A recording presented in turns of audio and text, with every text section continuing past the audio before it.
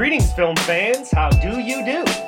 Welcome in to another episode of the Second Day Film Podcast. It's the official podcast of the Second Day Film Club. It is Thursday, February 20th, 2020. Man, March is already approaching. Where the heck is this year going? I'm your host, Brandon Champion, joined by Michigan Man of the Year, Mike Nichols, who's probably wondering what the hell the Second Day Film Club is. But hey, he's here anyways. You doing good, buddy? I'm doing great, and I'd love to know more about what the club is. Yeah, well, it's funny you should ask that, Mike. Tell us about it. Yeah, well, it's been a while since we touched on this. Of course, we are called the Second Day Film Podcast. And that's because back in the day when we first started this thing, myself, Evan Dean, and Sam, the popcorn correspondent, we used to go to the theater on Tuesday because here in Grand Rapids, the main chain of theaters, tickets are cheap on Tuesdays. They're about half price. Of course, as my wife liked to point out, just to grind my gears, Tuesday is technically the third day of the week, but let's face it, nobody counts Sunday as the first day of the week. It is the day of rest. It is the day that we collect ourselves from the long weekend. International Get Shit Done Day. That's Sunday. Tuesday is the second day, and that's why we're the Second Day Film Podcast. That's why we're the Second Day Film Club, although currently there's only one member, because usually I just go to movies by myself on Tuesday. Mike, would you like to come to the movies with me on Tuesday sometime? You can join the club if you'd like. You know, you're already the co-host, so. We've got to do it when I'm not at work, but yeah, I would love to go see a movie with you. It's never happened, and the first time we do it, it's going to be awesome. We'll take photos, we'll do videos. It'll be an event. Live video. We Facebook saw Live. a movie together. Facebook Live from the lobby. I say we go see some terrible movie just to make sure it's something awful right from the start. Is there a new Transformers coming out? Okay. That's the one. We apologize for Champ. He's actually sick. Yes. Give a shout out to this man doing a podcast while he's still sick. Yeah. Got the sniffles. Been fighting a cold. So if you hear me sniffling, sorry about that. Sorry if I sound like Grimace. My bad. Yeah, if you suddenly hear this like earthquake of a cough that just totally blasts your eardrums out as you're listening to this. Totally apologize for that. But you know what? I fight for our listeners here. I'm going to play hurt. We have content to put out. We have to cover the Oscars. Let's talk about the Oscars. Oscars. So let's do it. Coming up on today's show, as I just said, we're going to talk about the Oscars. A couple weeks ago, me and Mike watched them together. We put out some videos on Twitter, some reaction. Just going to have some quick reaction, recap my awful picks. And then we're going to talk about 3 films that have come out recently. One of them is on Netflix. One of them is in theater still. And one of them came out a while ago, but I recently saw it. It was one of Mike's films that he saw in the past year. So we're going to revisit that. January, February, traditionally a bit of a slow time at the theater. There are some things in theaters that I want to see right now, but not in a huge rush to get to them. We'll get to them on a future show. So we're kind of filling in the gaps from things that kind of we missed over the last few months. Like the Facebook page at Second Day Film Podcast. Invite your friends. Follow us on Twitter at Second Day Film. You can listen to the old episodes on Apple Podcast, iTunes, SoundCloud, and follow us on Instagram at the Second Day Film Podcast. Mike, anything else I'm missing here? You ready to get into it? Let's get into it. Okay, cool. The Oscars, the 92nd Academy Awards, took place, what was it, a couple weeks ago? A week? 2 weeks ago? Yeah, one of the least watched Oscars of the last 20 years. Yeah, why do you think that was? I think that people kind of think the awards are not very, fair, that there's a lot of bias in how they pick people, that there's a lot of, probably behind-the-scenes corruption, who gets what. I know, but that I feel like that's been the case for a while, so why is it just now that people are like, okay, this is the year I'm putting my foot down? Do you think maybe it was the films they weren't interested in, or... Because it's not like there's been this stigma against award shows for a long time. It's not like this is anything new. So maybe the internet. People are actually all getting to hear each other talk about it, and it's just changing the perspective in a much sharper way than we expected. The Twitter trolls are alive and well, that's for sure. Anyways, just going to touch on a few things we liked and disliked in a minute. We'll quickly touch on my picks. It didn't go well, Mike. It's 11 out of 24. That's down from 13 out of 24 from last year, and 18 out of 24 is what I got in 2018. So I'm heading in the wrong direction. The trajectory is going in the wrong way. Although I did get the ones wrong. Renee Zellweger did win for Judy over Charlize Theron. Florence Pugh did lose out to Laura Dern, and Missing Link did lose out to Toy Story 4. Those were 3 that I basically purposely picked wrong. So I should probably just stop doing that. And my wife actually made a good suggestion that I'll just do 2 separate columns next year. The one that I want to win and the one that I actually think is going to win. I think that's probably a good way to, both worlds can win there that way. Give yourself more work. Exactly. Over this award. Yeah. I know you hate the award shows. I know you do. Can you please just struggle through this segment for me? You had to have liked something about this. I liked Bong Joon-ho winning big and Parasite winning big. That was awesome. Mm-hmm. That guy was great. I loved everything he said. He's the man. Yeah, for sure. I think I said, after he won Best Director, I said, I'm starting to think Parasite might actually win Best Picture. It deserved it. And as it turned out, it did. It did. Yeah. I mean, I think it's cool. I see that, like, ever since it won, now it's, like, expanded to a bunch of theaters, and a lot more people are, going to see it, which is cool, although I hate that it's taking it winning Best Picture for people to go do that. Yeah. You got to get over the subtitle thing, people. You just do. It's not... It's your brain will train itself once it's doing it. So yeah, cool to see Parasite win. I picked 1917, but I had no problems with Parasite winning. Just some of the random things I liked. I thought Steve Martin and Chris Rock's opening monologue was pretty funny. So there was no host this year, but they sort of served as the surrogate, opening monologue, ripping on people. I forget some of their jokes, but it was pretty funny, and they had some good chemistry. And I remember, Mike, what happened? You were like, well, Steve Martin, you'd rather have Steve Martin come on stage and rip on people, and all of a sudden Steve Martin appeared on stage. Did you have some inside info? It was as if I willed it into happening. Did you have some inside info there? Or? I did not. Oh. Sources? Did you? No? No. Nothing? Sorry. Okay. I got no jokes to make about that. I will say, though, I was also happy that 1917 won for Best Visual Effects. Sad to see Endgame not get any Oscar. See, I had that in a dislike. I was mad that it didn't win for Best Visual Effects. I mean, that movie deserved at least one Oscar. What 1917 did was such a masterpiece of technical filmmaking. I think that was a good win too. Yeah. What did you think of the musical performances? I liked them for the most part. The Frozen thing was kind of cool, where they had all the different voices of was it Elsa? Yeah. Yeah, they had all the different voices of Elsa singing the song. That was really cool. In different languages. Yeah. And Mike's like, it's all the. What did you say? It's all like the Scandinavian countries, and then Spain shows up. It's all the main countries. All the main languages. Yeah, that was funny. I liked the musical performances for the most part. Eminem showed up, which was completely random. Random, but fun. But also kind of cool for us here in Michigan. I had the idea that since Elton John was also performing for the Rocket Man, that they should just do an impromptu performance of Stan. Like they did at the 93 Grammys. That'd be wild. Yeah. I saw some people, like Billy Eichner, had a problem with Eminem showing up because of his past history with, homophobic lyrics and risque stuff, which I can understand, but I feel like Eminem's kind of changes, too. That was like over a decade ago, since he had those lyrics. I mean... People change, yeah. I think it's like, come on. And actually that 93 Grammys performance was supposed to kind of be Eminem and Elton John sort of like... burying the hatchet, so to speak. They're supposed to be like, oh, look at us, we're coming together and we're doing this performance. Obviously, that didn't work for some people. I will say one thing I didn't like was it was way too long. Yeah, but you can say that every year. Three and a half hours usually. It went a half hour over the TV guide. Yeah, it's like, as fun as it was to just have a random Eminem, concert there, all of a sudden it's like, yeah, but do we need to, let's keep going. Get through the movies. This is... It was random. Yeah, it was random. It was completely out of nowhere. Yeah. That's for sure.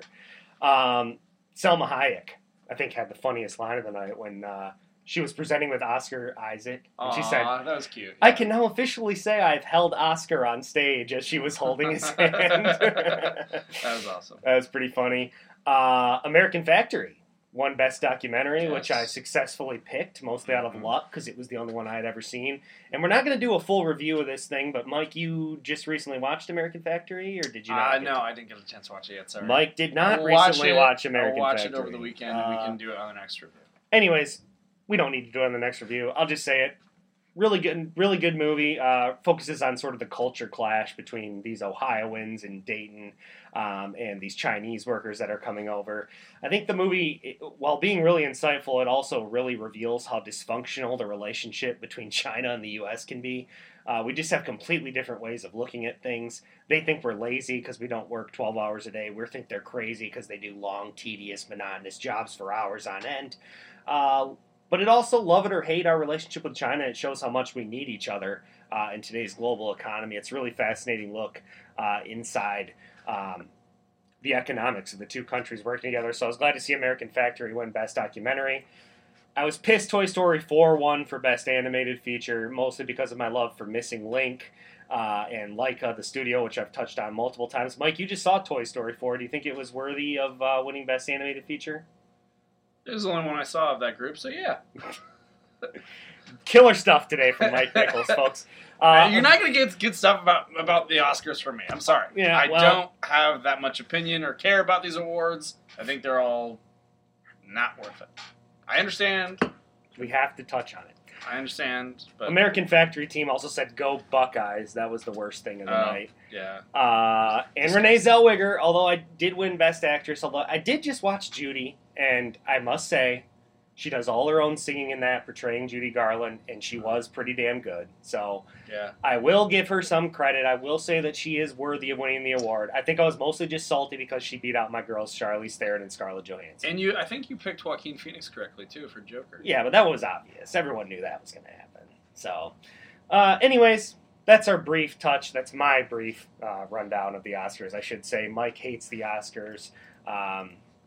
Maybe if Jar Jar showed up, he'd like it better. But Wow.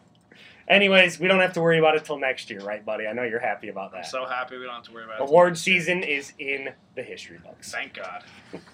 All right, we're going to move on to our first review of the day. And Swifties, don't be too hard on Mike here. He's entitled to his opinion. It's the Netflix documentary, Taylor Swift, Miss Americana. Just came out on January 31st on Netflix. The plot summary, a look at iconic pop artist Taylor Swift during a transformational time in her life as she embraces her role as singer-songwriter and harnesses the full power of her voice. This film was directed by Lana Wilson and stars, well, Taylor Swift. I got some things to say about this. I'm a Swiftie from way back.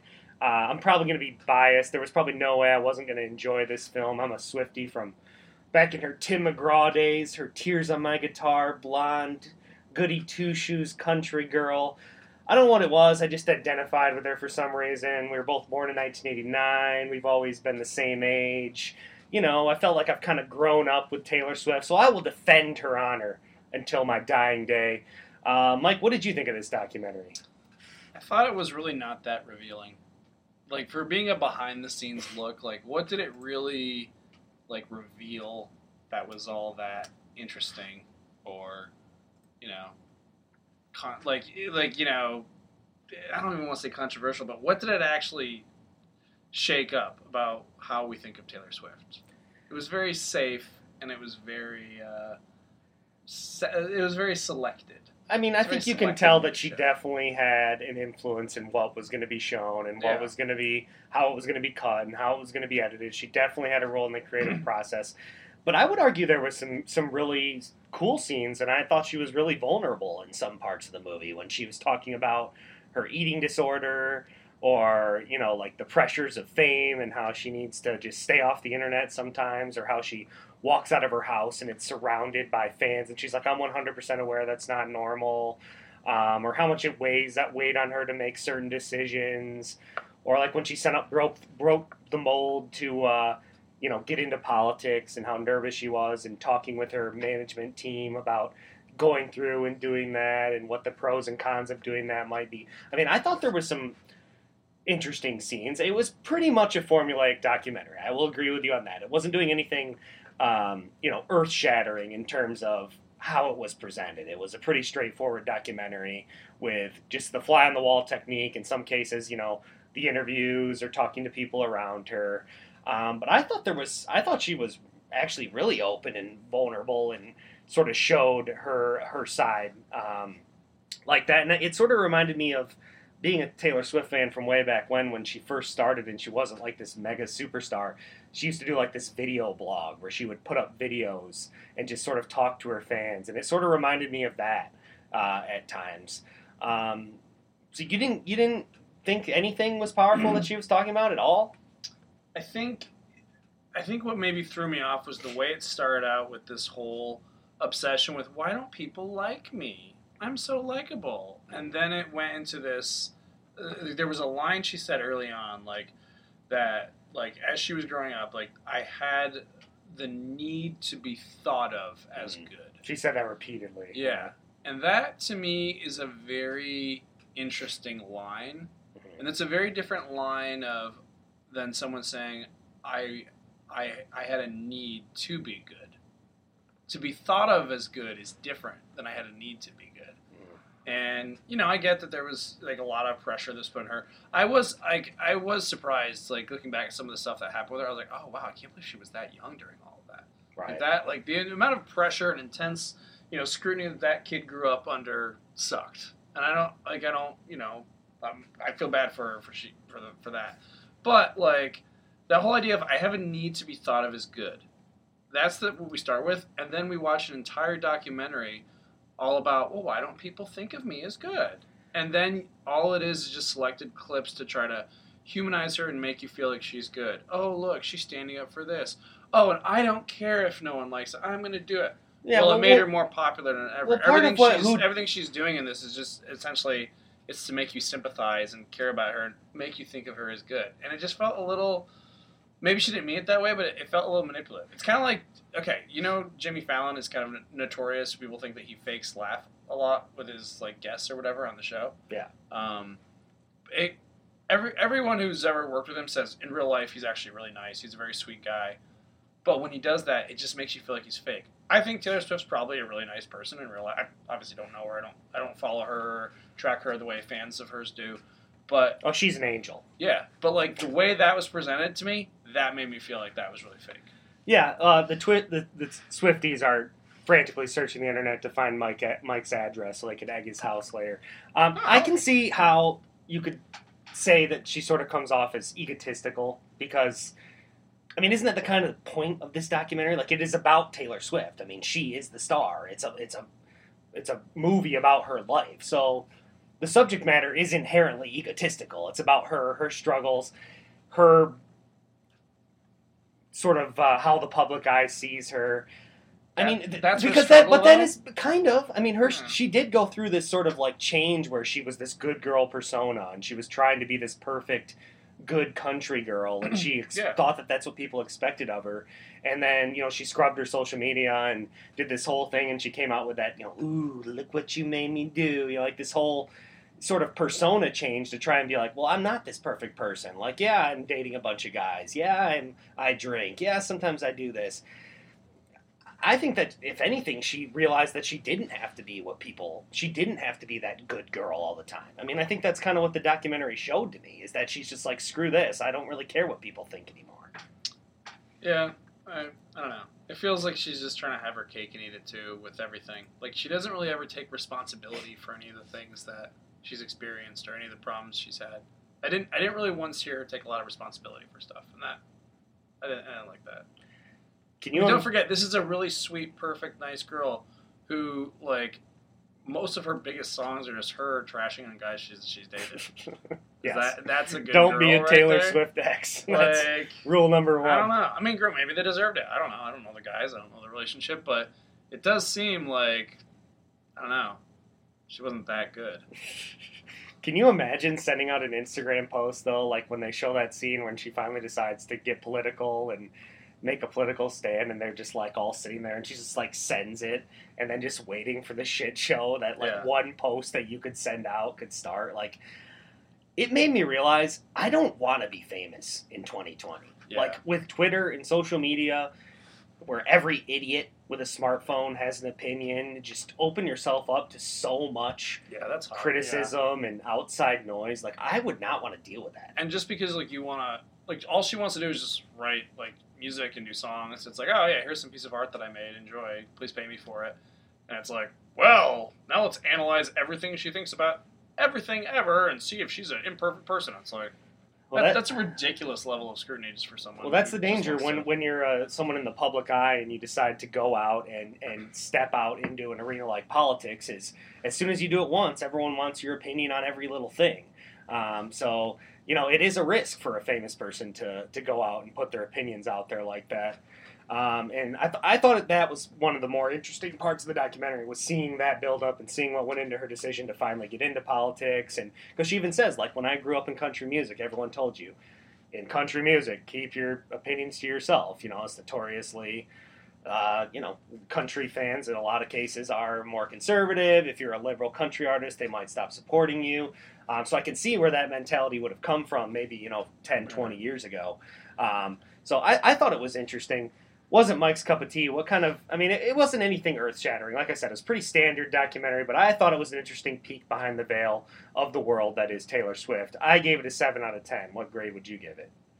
Yeah, that's about right. B-, C+, somewhere in there. All right, so that's Miss Americana, Taylor Swift. It's on Netflix. You can check it out there. Okay, moving forward, as I said, February, January, kind of a notoriously slow time at the theater. It's right after awards season.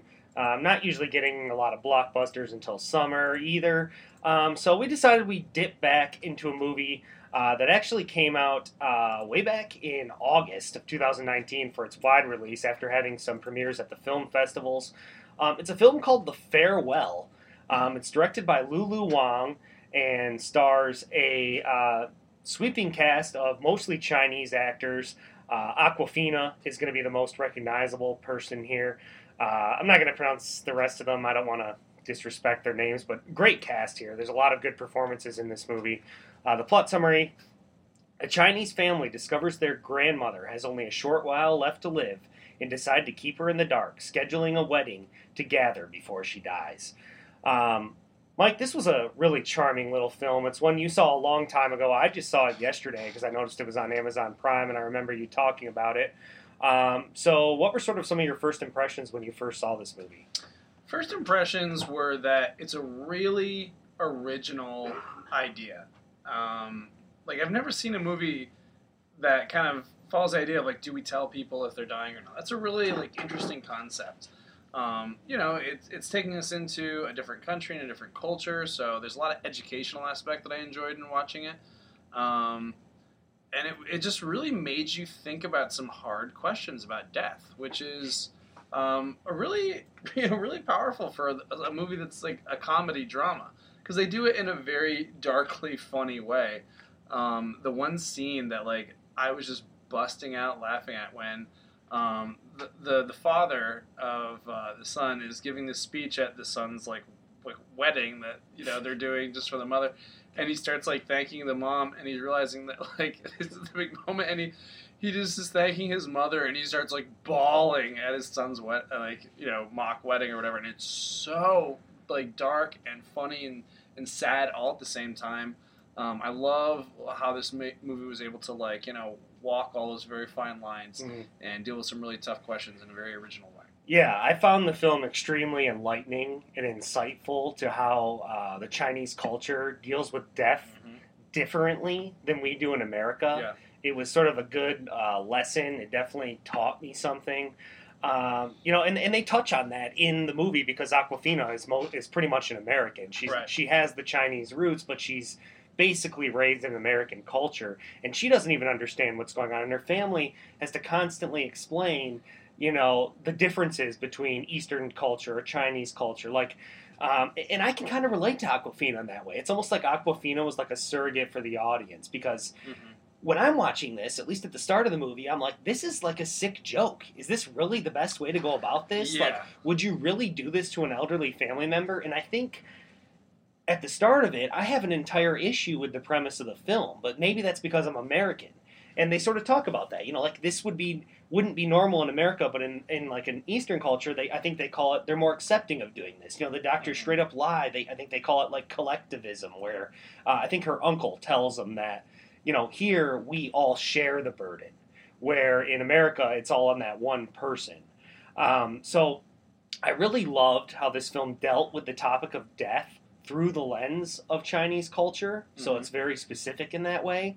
But the themes of loss and dealing with the death of a loved one, those are universal. Everyone can relate to those feelings and that story.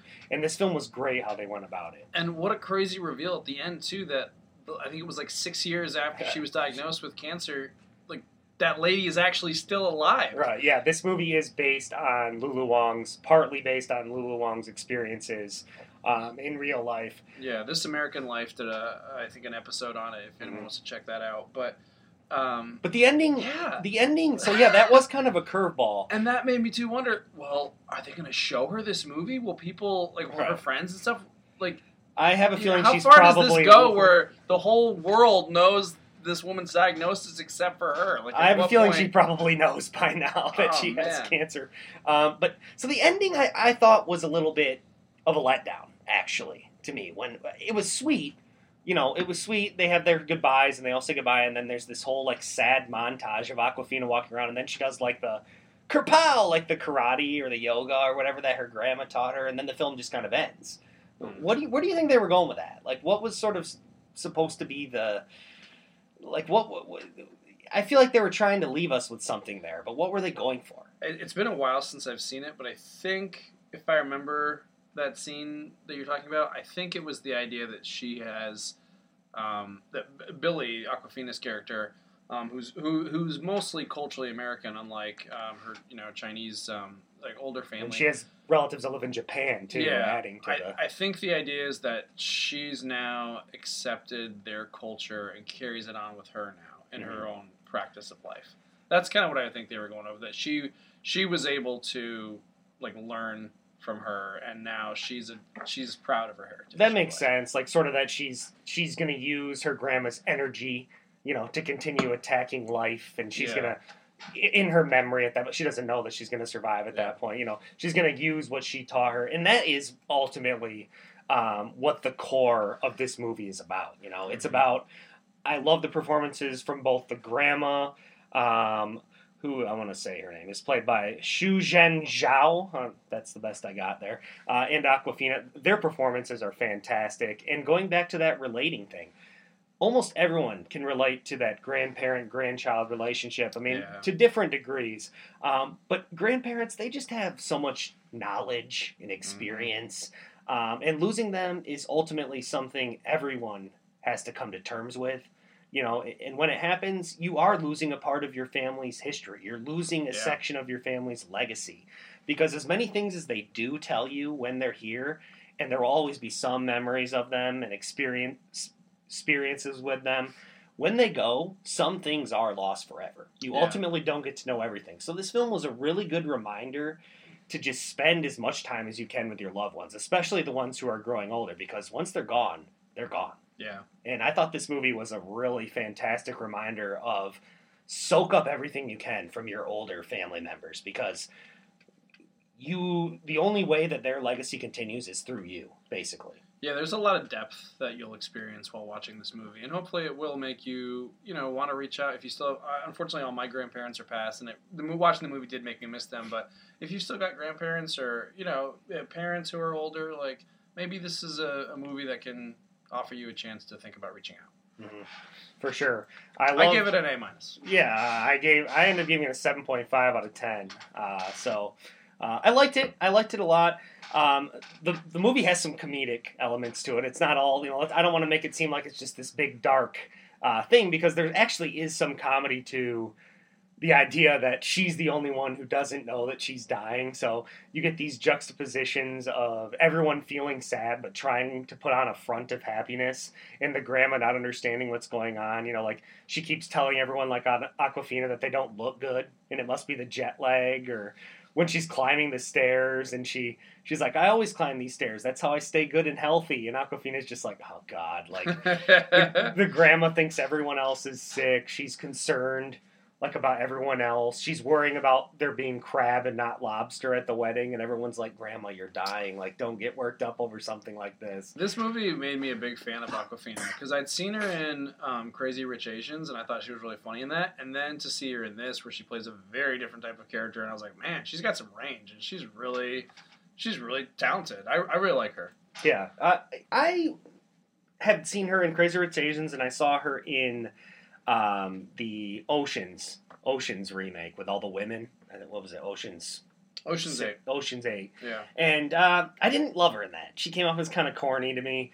So I hadn't really warmed up to her, but this movie made me warm up to her a lot more. She really played this role fantastic, because you can tell that she's hurting the whole movie, and she's trying to put on this front. And of all the characters, because she has this American reaction to it of, this is death, this is sad, how can you all do this? it's really relatable. You can really see her pain in the performance, and she's trying to put on this front. And she was nominated for Best at the Golden Globes for Best Performance. She didn't get any love at the Academy Awards, and also this movie didn't get any love in the foreign language film category at the Oscars, which I was a bit surprised by. I feel like this easily could have been nominated in the Best Foreign Language Film for sure. I mean, I've only seen Parasite. I haven't seen the other ones, so I'm sure they're exceptional films as well. But after watching this, I'm a bit surprised that one didn't garner a nomination. Well, I guess the awards aren't perfect, are they? What do you hate more, Mike? Taylor Swift or the Academy Awards? Everything now is going to be like, what do you hate more, Mike? Star Wars or the Academy Awards? Give me your hate? Taylor Swift. Can you give me your hate power rankings from Star Wars, Taylor Swift, and the Academy Awards? I hate the 2018 Robin Hood movie the most. Oh, poor Taron Egerton. Hey, you didn't deserve that, buddy. You did not deserve that movie. You're better than that. Let's not go back to that. I think we spent 20 minutes of our lives. They ruined Will Scarlet. They changed everything. Okay, I'll stop. Okay. That's The Farewell, a movie that me and Mike both really liked. Like I said, it's on Amazon Prime. I'm sure it's out on DVD and digital as well. Check it out. I think it's really thought-provoking, really emotional film that I think everyone will relate to. Okay, and last but not least, today on the February 20th episode of the Second Day Film Podcast is a little movie called Little Women. It's directed and written by Greta Gerwig, based on the classic novel by Louisa May Alcott. This film stars an ensemble cast led by Saoirse Ronan, Emma Watson, Florence Pugh, Eliza Scanlon, Laura Dern, Timothée Chalamet, Tracy Letts, Bob Odenkirk, Meryl Streep, and Chris Cooper. The plot summary: Jo March reflects back and forth on her life, telling the beloved story of the March sisters, 4 young women each determined to live life on their own terms. This is Greta Gerwig's follow-up to her smash hit successful film Lady Bird, also starring Saoirse Ronan. Yeah, it's a movie that I really liked quite a bit. In fact, it finished just off my top films of the decade list that we did a couple episodes ago. It was a very good movie. This is one of several adaptations of Little Women, nominated for several Academy Awards, winning Best Costume Design, which I thought it was well-deserved for, and it was one of them that I picked correctly. Yay. But really good film here. Really entertaining to watch.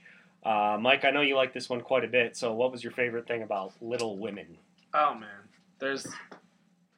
Other than Emma Watson, of course, who is perfect. Wow. But Hermione fan, huh? Oh, yeah. Emma Watson's my celebrity crush. And if you're listening, Emma, just know I thought you were great in this movie. Wow. This movie, let's talk about all the movies that we have had problems with. And we've been very specific about the writing, the way characters are developed.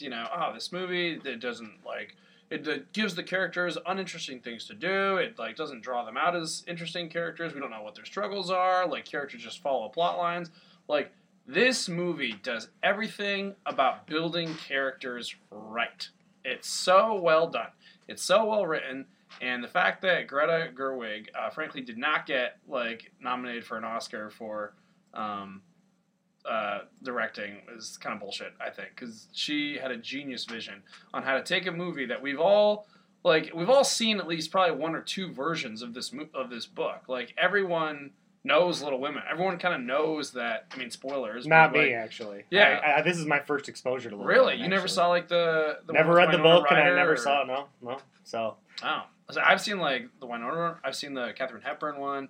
I have read the book a very, very long time ago when I was a kid, and everyone kind of knows that Beth dies. Everyone knows that Laurie and Jo don't end up together, and yet she redid this story in such a way where she changed up the timelines to have all those different plot points hit emotional peaks in a really smart and really good storytelling way. I love Greta Gerwig for the way that she not only adapted this amazing book into a really good screenplay, but also the way she chose to direct it with those time lapses. That was really smart. Yeah, so Greta Gerwig nominated for Best Adapted Screenplay. And I agree with what you're saying. It is a masterclass in character development and screenwriting in the way that it's weaved together. This web is weaved together in the different timelines. Yeah. But I will say, as someone who hasn't read the books or seen any of the other film adaptations, I did find the nonlinear plot to be a little bit confusing and distracting at first. Oh, okay. Because it's a little bit hard to be like, oh, okay, this is way before, because we start in the very beginning when she's in the flat and she's writing the book and she's talking to the guy that she, likes or whatever. Mm-hmm. And then we flash way back in time, we're flashing back and forth. Most of it is done without any reference to a time jump. It's very fluid and natural in the way it happens. And you have these 4 different stories of the girls sort of interweaving together. So for someone with no background, it did kind of catch me off guard a little bit at the start. That being said, once you understand what's going on, it definitely is pretty interesting. And I like what you said, how all of the nerves sort of crescendo and meet in the middle, right, at the same time. So you get these character developments that sort of explode all at the same time. As I said, one for best costume design. I thought it was really well deserved. Super colorful, all their dresses. I also thought the set design was fantastic in this. The sort of autumn countryside of New England and the old farmhouses and the churches. And some of the shots look like they could be paintings. They're absolutely gorgeous. It is almost like a painting came to life. Yeah, really good cinematography. There were certain... I watched it with my sister, and there was certain moments throughout the movie I just leaned over and was like, that's gorgeous. That looks so nice. That's a great shot. I was blown away by how beautiful this movie was to look at. Yeah, it's a colorful, fun, delightful story. I mean, it really is. Other than the death, that's obviously a low point. But oops. Other than that, though, it's a pretty easily digestible film, and it's an important film, I think, to tell, especially in 2020, considering. The things that are still going on now. The women still are trying to, fight for equal rights in a lot of ways and trying to find their place in society in a lot of ways. And this movie definitely speaks to that. And it did a really good job, too, of, making them real characters and, real women with real issues instead of sometimes, I think people try to, especially when they're writing about, issues of social concern and social justice, they try to, turn a character into, a little lesson point versus let them be a full-breathing, complex human being. That's kind of what Bombshell did. That's kind of what I was trying to imply when I reviewed Bombshell a couple weeks ago. That's kind of what I was talking about. But keep going. All these characters are, they're real, breathing, characters who are complicated and sometimes flawed in very real human ways, not, in very convenient, little preachy ways. Yeah. They're real good, well-written characters, and all the actors did amazing at portraying them. Really, really sad now that I've seen it that Florence Pugh didn't get Oscar love, because she stole every scene she was in, and she kind of redeemed the character that a lot of people had kind of written off as Amy's the youngest and kind of the brat. Yeah. And she really did a good job of making her a fully realized, interesting person who's more than just someone who makes a couple bad choices when she's a kid. She was the one who, I think I said when we talked about, she was the one who drew the most consistent laughs in the theater. Saoirse Ronan's good. She's her classic good self. And I also really like Chris Cooper as Laurie's grandfather. He was kind of a standout for me too.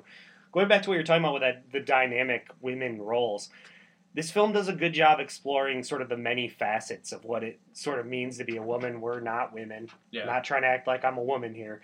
But obviously it's a main plot thread and theme that goes throughout this, and that women of this era when this book was written, which was incredibly progressive at the time, is that they want to be seen as more than homemakers or wives or teachers. All the girls have aspirations of being a writer or a painter or a musician or an actress. And I like that, it obviously portrays them in that way, but there's also this thread, mostly through Emma Watson's character of Meg, who still really values traditional things, like getting married and raising a family and keeping a home. And I think she has a line in the movie that's like, just because my goals are different doesn't make them less important. So I like that we get so many different angles of the female existence of this time period and how they all come together to form a dynamic, fully realized example of how powerful a female can be. Yeah, and how they form a country of women. Mm-hmm. The experience is not just one type of narrative. It's all these different stories of what that looks like in that time period. It was a really, really well done piece of storytelling. I was a little bit surprised. It is a good script, but I did feel like Greta Gerwig played it pretty close to the vest in terms of I haven't read the book, but my wife has, and she just finished it before she saw the movie. And she said a lot of the lines literally come straight from the book. So Yeah. I was a little bit Yeah. surprised, like especially with the knowledge of how she approached Lady Bird, which Mhm. obviously much different subject matter, but they are both stories about a girl trying to find their place in the world. Yeah. And Lady Bird was like this comedic, snappy, Yeah. like her and Laurie Metcalf going Yeah. back and forth. And once again, Saoirse Ronan and Timothy Chalamet will not get together. Yeah, and yeah. this story too. Yeah. They hate each other. They hate each other more than Mike hates Taylor Swift. It's like they will Wow. not deal with each other. But what I'm trying to say is, it just felt like this was a pretty more of just like she showed her screenwriting talents. That if she does need to not rely on the comedy, there's comedy in this, but Oh, yeah. she doesn't need to rely on the comedy and the clever, witty banter to have a really good script. If anything, that's actually a testament in some ways to Louisa May Alcott. Like Yeah. how great of a writer she was and how timeless and relevant her words still are. 1868 is when yeah. this movie. That's crazy to think that a movie. I mean, that's the Civil War, just Yeah. after. I mean, right? Yeah, the dad's in the he's Yeah. in the Civil War as a Union chaplain. Right. And wasn't this kind of written based off her life? Yeah, I didn't realize that until I was like doing some notes for this podcast. That Little Women is as a book is very very much based on her and her three sisters. Louisa May Alcott was she basically was Jo. She had an older sister than her, and then two younger sisters. The youngest sister did kind of become an artist like Amy. They had the other sister who died, I think, when she was 22, who was Beth essentially, and she really. Like Little Women's story is actually in some ways Louisa May Alcott's story, which they also did a really good job of doing that with Jo. Like Jo is telling this story, and one thing we should touch on because we're both writers. I loved the way they portrayed writing in this, like the way they really go into Jo's experience as a writer. Like sitting there like writing, the way she has the ink on her hand, and like the way she lays out all the pages and. The experience Throws of trying pages to away. Yeah, trying to get published. Like they did a really, really good job of showing like how writers think of their ideas and the inspiration they have. Tracy I loved- Letts is just like the dick publisher. He's not really Oh, a dick, yeah. but he's just kind of like a Yeah, realist. He's a little bit of a dick. Yeah, but he's Yeah. he's what you would expect from that time period. He's a realist businessman who's like, make sure the woman's married by the end. Like, Yeah. okay, we'll sell it for 20 shillings. So Like, that was actually a good meta thing they put in there to show kind of how Louisa May Alcott kind of struggles. I think that is actually a true story that Louisa May Alcott did not want Jo to get married to anyone, and that the publishers kind of forced her to throw something in there. she's So like, that fine. was so that was a good little kind of nod to, hey, like that was teaching you something about the actual process of this book itself that it's based Well, on. it's also I kind really of respected its book. it's also kind of meta though because Jo is basically Louisa May Alcott. Yeah, She's basically writing her own story, and we have the knowledge of that. So when we're watching it, we can see her chasing after the guy, and then So she's like, okay, whatever. She can marry him. I don't care. Yeah. Maybe that's why she was willing to bend a little bit because she's like, oh, I kind of do like this guy. Yeah. There were some good lines in this movie. I We had good dialogue. Sorry for my coughing. I sound like Oscar the Grouch now.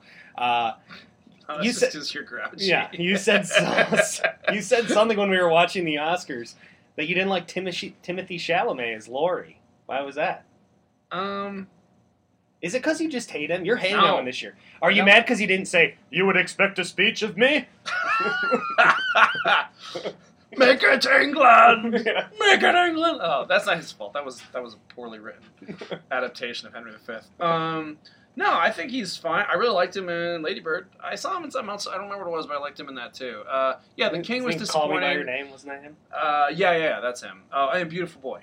But yeah, no. I was disappointed in The King. I've made no bones about it. We don't need to talk about the King. Talk about why you didn't like him in this. But I don't know. I just felt like at the end of the day, Laurie wasn't that interesting.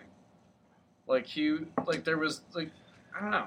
He just didn't have any kind of He might not. interesting personality. Like, what does Laurie want? And yeah, I know the character is obviously struggling with what he wants to do, but I don't know. He just didn't have. He didn't have enough chutzpah. He didn't have enough gumption to be desirable. I didn't feel. Yeah, well, he might not be convincing or interesting, but he's definitely lucky to grow up in a house next to four ladies. That's for sure. Talk about putting him bread on your doorstep. That guy grew up next to Florence Pugh, Emma Watson, and Saoirse Ronan, Lucky and Bob Greg. Odenkirk. Yeah. How great is that? Don't forget Laura Dern, Academy Award winner. Oh, yeah, never mind. She was married. Oh, yeah, that's true. But, She's off limits, Laurie. You can't go after her. Oh, yeah. I thought Bob Odenkirk, as much as I love him, he pulled me out of the movie the second I saw him. He walked in with those sideburns, and I was like, okay. What's Saul doing here? Okay. This is weird. He did fine, but it pulled me out seeing Bob Odenkirk. And Meryl Streep was funny. Oh, she was great. As like this prudish old lady. Yes, but I'm rich. That was great. Yeah, she was awesome. Yeah, great performances across the board, really. I mean, really charming movie. I don't think I liked it quite as much as Mike did. I gave it a 7.5 out of 10. I liked it. A couple people yelled at me when I put my definitive rankings. They're like, Little Women needs to be higher. I'm like, sorry, guys. I do my rankings. That's how I do it. You want to put it higher? That's fine. We can disagree. There were just a lot of good movies that I liked more than it this year. What letter grade would you give it? A+. So Mike really liked it. I did. Would it have made your top 10 list this year, for sure? Top 10 of 2019? Yeah. Yeah. Would it have been top 3? I'd have to look at, let's see, Avengers Endgame. Parasite. 1917? It beat out 1917 a little bit for me. Because I didn't really care that much about the characters in 1917. Yeah, we kind of They disagreed. talked like 5 times in the whole movie. We kind of disagreed a little bit. It's a great movie, and they all did a great job. I just didn't care. I did not care about those 2 guys the way I cared about Joe and Beth and Amy and Meg. You just love Emma Watson. What's not to love about Emma Watson? Nothing at all, Mike. Nothing at all. If only Harry felt that way. Did I ever tell you that my friends tried to ask Emma Watson out on a date for me? Oh, well, how did that work out? Have I never told you this story? If only Emma Watson knew 2020, Mike, then maybe you'd have a chance. So, should I even Okay, we're going down the rabbit hole. No, we don't have to tell the story. Maybe next time. Next coming time. up on the next episode, Mike will tell us Emma about Watson. his failed attempts to court Hermione Granger. I had no part in it. They did this as a surprise. Like, I had no idea they were going to do this. Okay, I can't wait to hear all about it. My voice is going. I now we sound. Should go. Yeah, so I got to go. Appreciate y'all for listening. Yeah, That's all we got for you here today. The Oscars are in the rear view, much to Mike's enjoyment. We'll move forward into 2020 now. Lots of new movies coming out. I'm going to go see Birds of Prey next week, and Mike has already told me he has no interest in seeing that, but I'll go see it. I never saw Suicide Squad, guys. Sorry. Yeah, I don't know that I'd be the right person to review it. So I'm going to go check that out. We'll have some more for you. Like us on Facebook at the Second Day Film Podcast. Invite your friends to like the page if you like what you're seeing, if you know they like film. If you want to come on the podcast, hang out with us, do a show. We're always open to guests. Listen to our episodes on SoundCloud, iTunes, and Apple Podcasts. Appreciate everyone for listening. Mike, thanks for being here. Hope you don't get sick. But until next time, we'll see you at the movies.